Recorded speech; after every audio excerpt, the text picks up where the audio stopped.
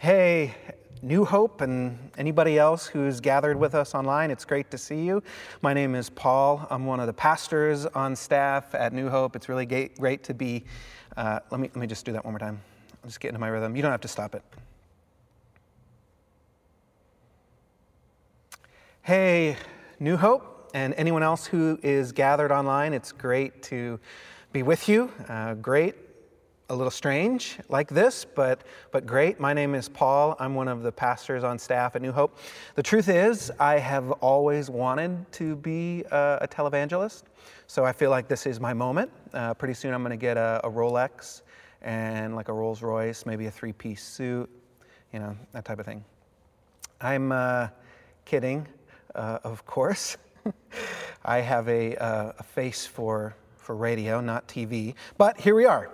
Strange times that we are living in. I know everyone is tired of talking about the coronavirus, but it's kind of this cloud that is hanging over everything right now. It's sort of inescapable. Even when I go to the grocery store, people are looking at me like, you look a little, maybe just stay over there. You look a little flushed.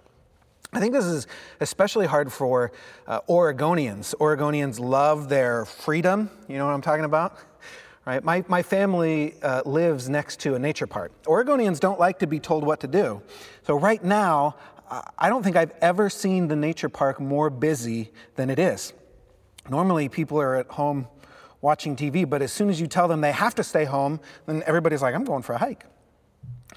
My family is doing their best to kind of abide by the instructions that we're being given or the requests that are being made of us. So over the weekend, I went over to New Hope's building to gather together some things for like a home office. I thought, oh, this is good. This is a project that I can I can take control over. I'm sure I'm the only person in America who is struggling with a lack of control right now.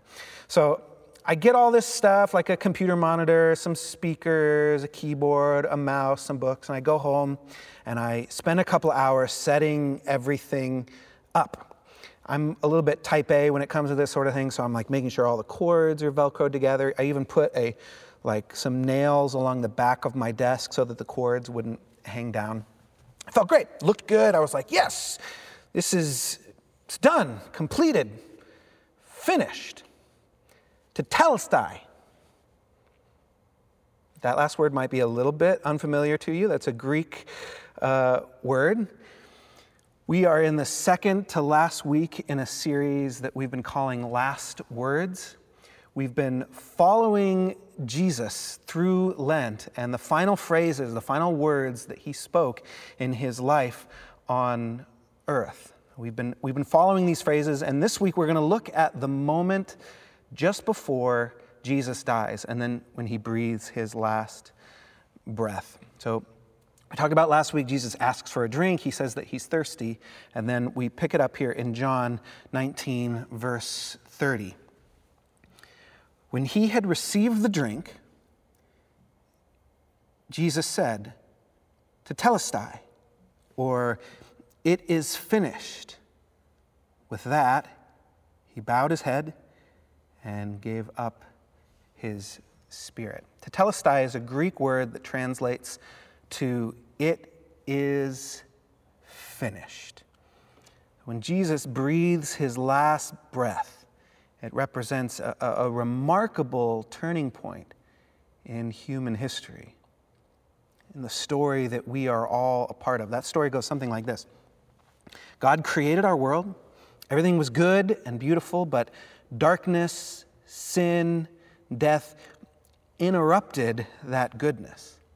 God promised to restore things to their perfect beginning. His chosen people, the people of Israel, they do their best to make that happen, but they can't quite pull it off. So everyone looks forward to a Messiah. Eventually, God straps on human flesh and enters our world as Jesus. And after declaring himself to be the way, the truth, and the life, Jesus is put to death. And in his death and eventual resurrection, all the darkness that had kind of haunted God's good world was defeated. That's the story. So when Jesus says, it is finished, he's declaring victory over these things. The debt has been paid. The work has been done. And as we look to the cross, we see that because of God's great love, darkness doesn't have the power that it once had over our world, that it once had over us. It is finished. Okay, so true confession, I've been sort of dreading giving this message in light of recent events. I've found it sort of difficult to talk about, even think about it, all things being finished. I mean, the theological implications I just laid out are true. What Jesus accomplished on the cross absolutely changed everything, but practically speaking, it doesn't exactly feel like we're finished with darkness in this world. The opposite kind of seems to be true, actually. I mean, it almost feels like things are getting worse. There's a lot of chaos in our world right now.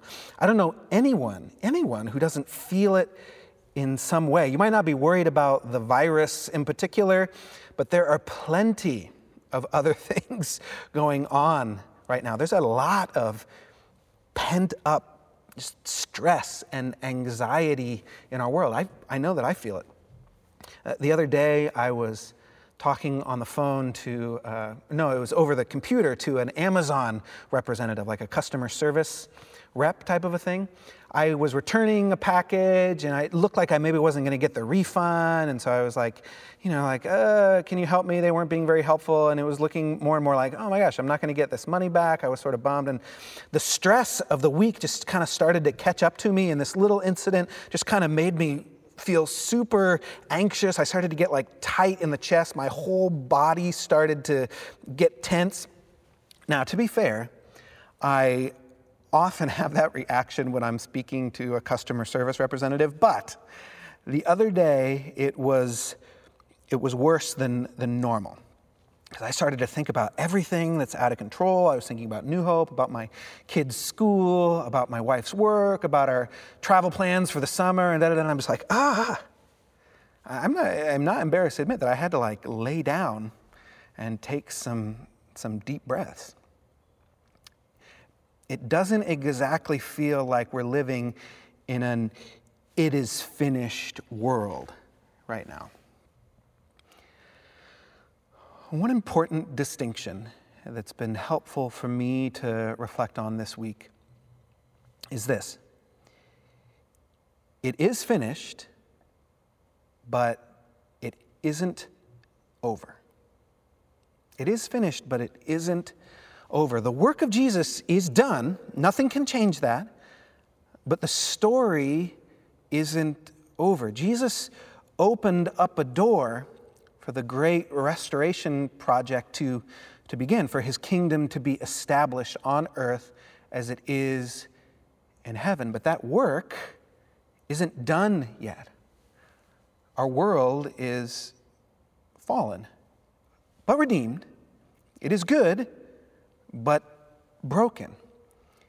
It is finished, but there is still suffering. It's a paradox. I don't know about you, but paradoxes are difficult. Here's the thing. Some projects you finish, and that's it. They're done. Other projects are finished so that more work can be done. When I finished my office setup, that was a project I completed so that more work could be done. It was finished, but it wasn't over. Imagine me saying to my coworkers, hey, I set up my home office, so yeah, that's it for me. Nothing else to be done. I'm gonna, I'll be watching Tiger King on Netflix. I'll see you after the quarantine. They'd be like, dude, you have to actually use the home office. There's still work to be done. We live in this already but not yet world. You'll see some graphics come up on the screen that help to illustrate this paradox. So, in the beginning, heaven and earth were one, but sin, darkness, death drove them apart. You know the story of Adam and Eve being tempted. This is what Christians mean when they talk about a fallen world. Heaven kind of got kicked out of earth, and Jesus wants to bring the two back together. He told us to pray for God's will to be done on earth like it is in heaven. This is what Jesus means when he's talking about establishing a kingdom, a new kind of kingdom on earth. So the cross, this it is finished moment, kind of kicked off this restoration project, helping our world to be the way it was meant to be, to bring heaven and earth back together. But it won't be fully restored. It won't be complete until the end of all things. The Bible calls this the new creation or future glory. We live in this in-between space that you see highlighted on your screen right now. There is still suffering on the earth side. But we have hope that one day heaven and earth will be fully reunited and things will be as God created them to be. The world will finally be, truly be, free of darkness and death. So on the cross, when Jesus said, "It is finished," he didn't mean there would be no more suffering, no more sin in our world, no more darkness in our world. He was declaring that he had made a way for heaven and earth to be reunited as it was prophesied that it would be. The debt has been paid. Sins are forgiven. The kingdom building project has begun. Now we get to work. Later on, when Jesus was resurrected and he appears to his disciples, he's like, now go out. Go and make disciples. Go get to work. It's finished, but it's not over. There's a passage in Romans chapter 8 that I think captures this paradox, this in-between space really well. Grab a Bible or turn on your Bible or whatever it is that you do or whatever it is that you're doing at home to Romans chapter 8. And we're going to read 18 through 26. I really want to encourage you to participate at home by pulling out a Bible. This is a little bit of a longer passage, so I'd encourage you to kind of follow along and so that you can go back to it later this week and reflect on it throughout the week. And as I read this passage, I really want to invite you to think about how it speaks to the moment we find ourselves in right now. These are unprecedented times that we're living in. Things feel a bit out of control. There's a lot of uncertainty, a lot of anxiety. How might this passage that we're about to read speak to us in these days? In my Bible, the passage is titled Present Suffering, Future Glory. Feels sort of relevant. So let's look at Romans chapter 8, verse 18. I consider that our present sufferings are not worth comparing with the glory that will be revealed in us.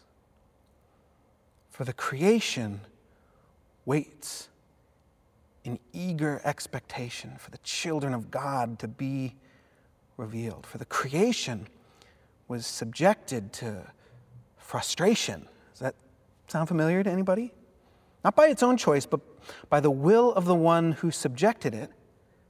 God is in control, but in hope that the creation itself will be liberated from its bondage to decay and brought into the freedom and glory of the children of God. We know that the whole creation has been groaning as in the pains of childbirth right up to the present time. Does that sound familiar? The whole world seems to be groaning as in the pains of childbirth, right up to this moment, the present time.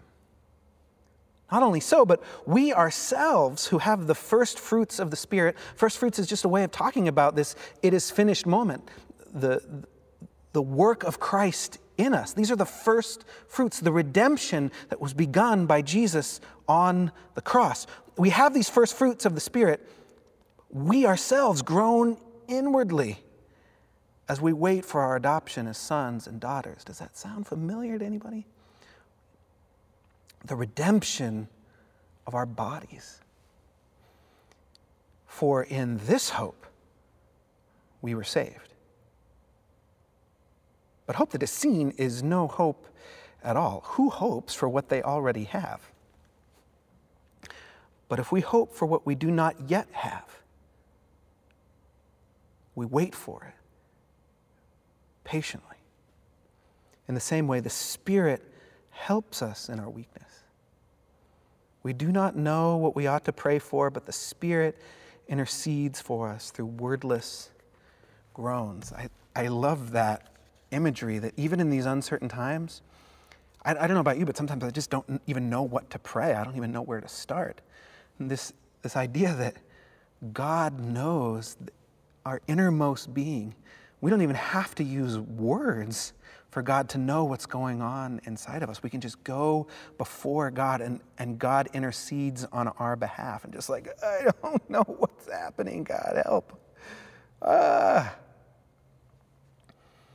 While there is this present suffering, we read in this passage that we have hope for a new creation when everything will finally be the way it's meant to be, which is not now. Did you catch the most repeated word in this passage? Hope. Hope for the future. This is not the end. It's not over yet. Hope is so important for us in these days. Followers of Jesus are people of hope. It's just who we are. Over the summer, my family, we drove our little pop-up tent trailer down to the Redwoods in California. We had a great trip exploring Northern California. And then we had to drive back. The worst part of vacation is driving back, especially when you're really close to, you're so close to home that you can taste it. You're hoping for like the future glory that will be a hot shower and your own bed. You know the vacation is over, and essentially all that's left is suffering. Everybody smells, the car is dirty, and you're just like over it. So we were at that point driving back from California, cruising along I-5, just about a few hours from home. The kids were watching a movie. Mariah was reading a book. I was listening to an audiobook. I must have been like really into what I was listening to and kind of spaced out because all of a sudden, right there on I-5, pulling a trailer with my young children in the car, I ran out of gas. So we kind of limped over to the side of the road. I know what you're thinking. It was not the proudest moment in my life. It may have even been a bottom 10 moment. I try not to think about it that often. We quickly decided, okay, we're going to call an Uber to come and pick us up. We'll go and get gas, come back to the car, everything will be fine. We scurried up kind of, under an overpass behind like some big concrete barriers so that we wouldn't get hit on the side of the road.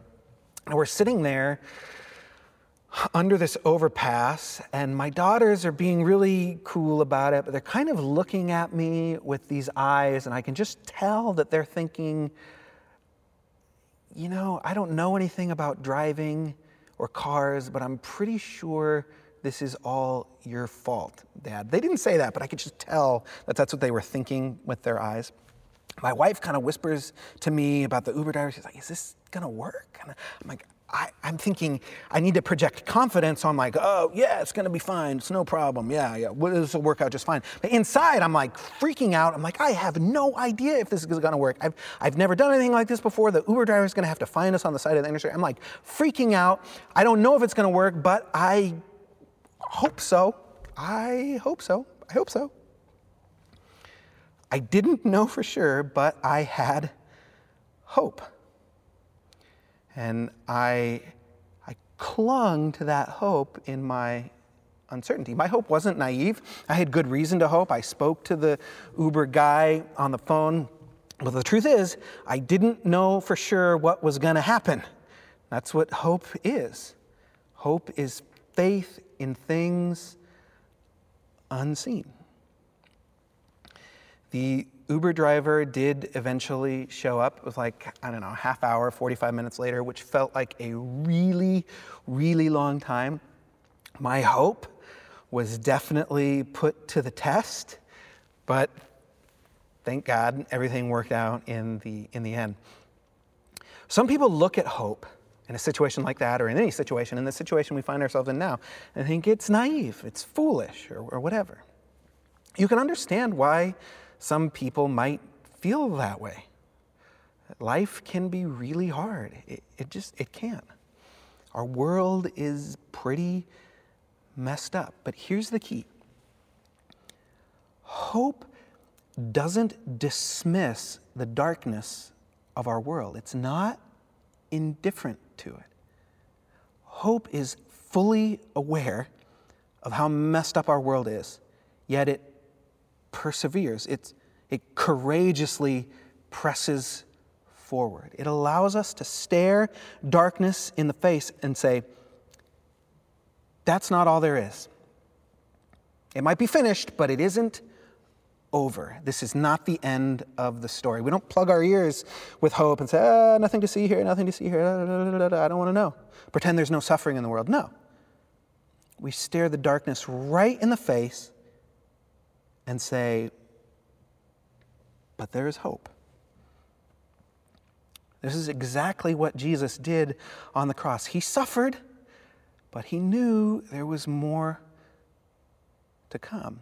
Hope isn't naive. It's courageous. It's courageous.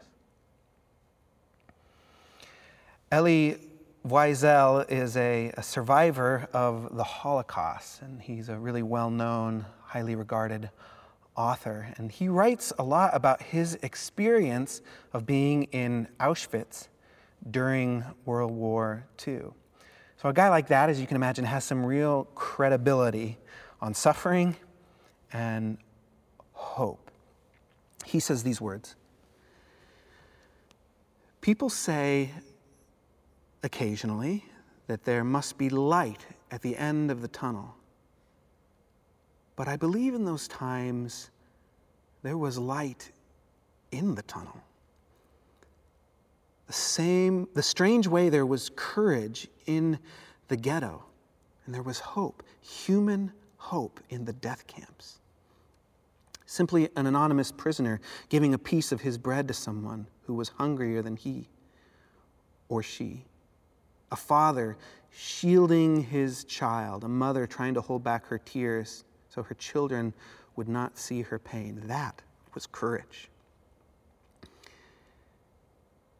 Christ followers are people of hope. We believe that there's not just light at the end of the tunnel. Our hope helps us to believe that there's light at the end of the tunnel, but there's also light in the tunnel. The light shines even in the darkest of days, and we have the opportunity in this season to be that light in the tunnel for our families or in our neighborhoods or even online. The other day, we got a text from our neighbor Robin, who happens to be a New Hoper, and she said, hey, I'm at Costco already and the lines are crazy long. Would you like me to bring something back to the neighborhood for you? And we were like, no, we love waiting in line at Costco. We think it would be good and responsible for us to go and add to the crowd over there, and we'll take care of it ourselves. No, of course not. We were like, yes, that's incredible. Thank you so much. It's just this tiny little act of kindness.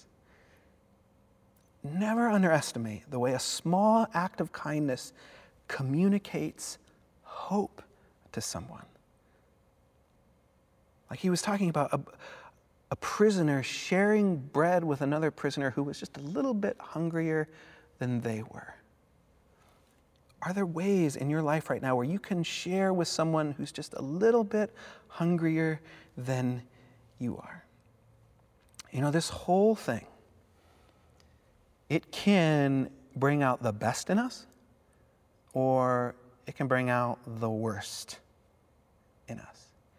And you are in control of that. You are in control of how you respond to this whole situation. We can choose to spread hope or something else: anger, impatience, fear, selfishness. There are countless ways for the worst in us to come out in these days. But there are countless ways for the best to come out. And it takes courage to live that way. It takes courage to hope, to be a person of hope, to be a light inside of the tunnel. I do want to remind us that there is a difference between sounding hopeful and really being hopeful. There's a difference between hope and optimism. Not that there's anything wrong with being an optimist. Yay, optimists, we love you. But sometimes optimism doesn't fully live in reality. That's not a diss, but it's just a distinction between optimism and hope, because hope always lives in reality. Hope acknowledges the darkness and courageously chooses the light. Optimism, it's a little easier, frankly. Hope is hard. If there is no pain, no suffering in your hope, it might not actually be hope. It might be something different. Think about Jesus. Suffering was a necessary part of his journey, and he invites us into that journey. Think about that. Suffering was a necessary part of his journey, and he invites us to suffer alongside of him. Wow. I know there are all kinds of feelings about what's going on. Some think it's blown out of proportion. Others are legitimately struggling. I know some introverts are living their best life right now. Regardless, I want to encourage us to let people be where they are without shame, without judgment. And I want to remind us that hope, to be people of hope, that's not cheer up, it's not that bad. That's not hope. Hope it's pretty bad, actually. It's pretty bad. Yeah. But this isn't the end of the story, and we will get through this. And I'll be here to serve and to love you until we get there. That's hope. These are strange times that we're living in. There's no use in denying that. There's a lot of suffering going on right now. Sickness aside, I know businesses are struggling, people have lost their jobs, many people are feeling isolated and alone. The mental health implications of losing so much control, not knowing when it's all going to be back to normal, what's normal going to be like, it's a lot. It's a lot.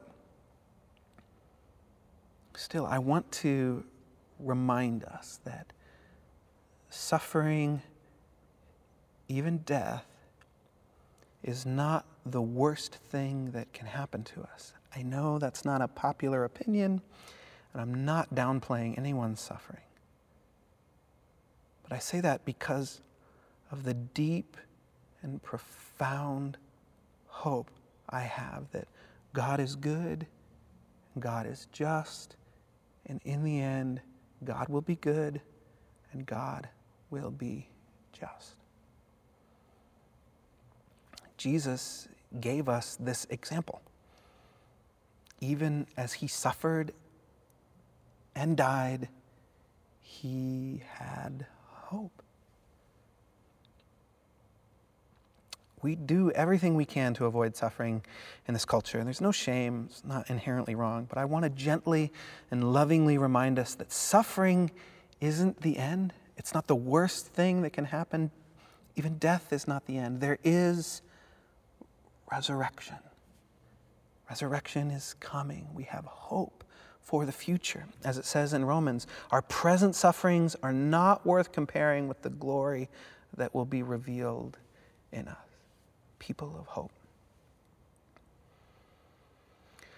I was reminded this last week what a real person of hope looks like.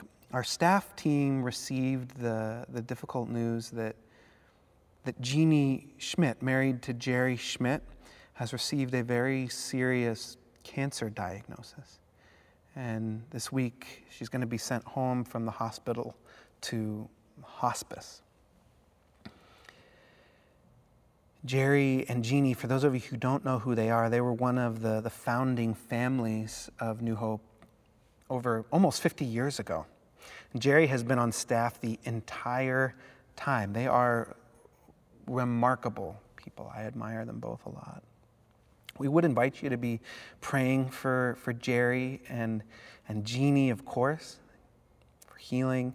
Pray for their kids, Mindy and Jay. If you want to send a message of love and encouragement to them, I'd ask you to do it through email so they don't get overwhelmed with messages and feel like they have to respond to everyone. So you can actually just email at info@newhopepdx.org, and we'll compile your messages and pass them along. Earlier this week, Pastor John talked to Jeannie while she was in the hospital, talked to her on the phone. And wouldn't you know it, Jeannie talked about how she wanted to be an encouragement to others, an example to others in her final days here on earth. That's not normal. There's something else going on inside of Jeannie that allows her to be thinking like that. She is a person of hope. She knows that even death is not the end. She has the hope of heaven in her heart. Does that mean she isn't scared? No. Does that mean there isn't grief and pain and suffering? Of course there is. Hope doesn't ignore the darkness. It says, this is pretty bad. But it's not the end of the story. And we will get through this. Let's pray together right now. God, would you allow Jeannie Schmidt to be an example to us in these days? What it looks like to be a person of great hope. God, we do pray that you would heal her. We know that you have the ability to do that. If it be your will, God, humbly, that is what we want right now. But however you choose to act, God, would you help Jeannie to cling to hope? Help Jerry and Mindy and Jay to cling to hope that this is not the end. There is resurrection. And help us, God, in these days, these uncertain days, to cling to hope, knowing that there's new life on the other side. And that even now there is light inside of what feels like a dark tunnel. Help us to be that light. Help us to live as people of hope, as people of the light. It's in the name of the Father and of the Son and the Holy Spirit that we pray. Amen.